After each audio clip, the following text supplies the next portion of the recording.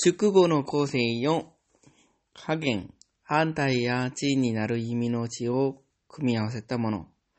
関連、同じような意味の字を組み合わせたもの。9秒、上の字が下の字の意味を説明、修飾しているもの。出血、反対や対になる意味の字を組み合わせたもの。評価、下の字から上の字へ変えて読むと意味がよくわかるもの。挙手、下の字から上の字へ変えて読むと意味がよくわかるもの。一点、同じような意味の字を組み合わせたもの。着任、下の字から上の字へ変えて読むと意味がよくわかるもの。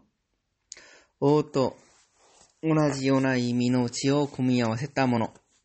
深海、上の字が下の字の意味を説明、修飾しているもの。大河、上の字が下の字の意味を説明しているもの。新旧、反対や対になる意味の字を組み合わせたもの。満足、同じような意味の字を組み合わせたもの。転居、下の字から上の字へ変えて読むと意味がよくわかるもの。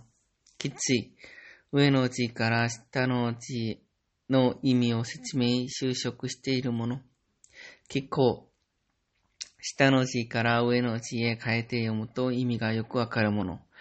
清潔、同じような意味の字を組み合わせたもの。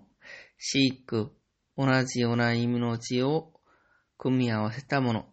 長短、反対や対になる意味の字を組み合わせたもの。使命、下の字から上の字へ変えて読むと意味がよくわかるもの。往来、反対や対になる意味の字を組み合わせたもの。微端、上の字が下の字の意味を説明、修飾しているもの。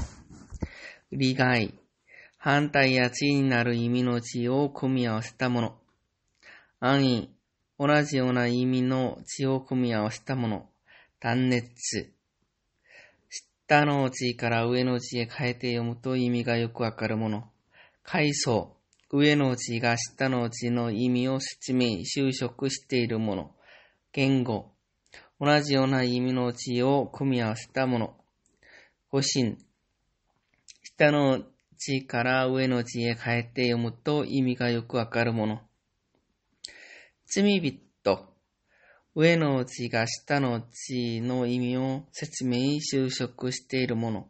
先着、上の字が下の字の意味を説明、修飾しているもの。暗く、反対や対になる意味の字を組み合わせたもの。明暗、反対や対になる意味の字を組み合わせたもの。改心、下の字から上の字へ変えて読むと意味がよくわかるもの。木造、上の字が下の字の意味を説明、修飾しているもの。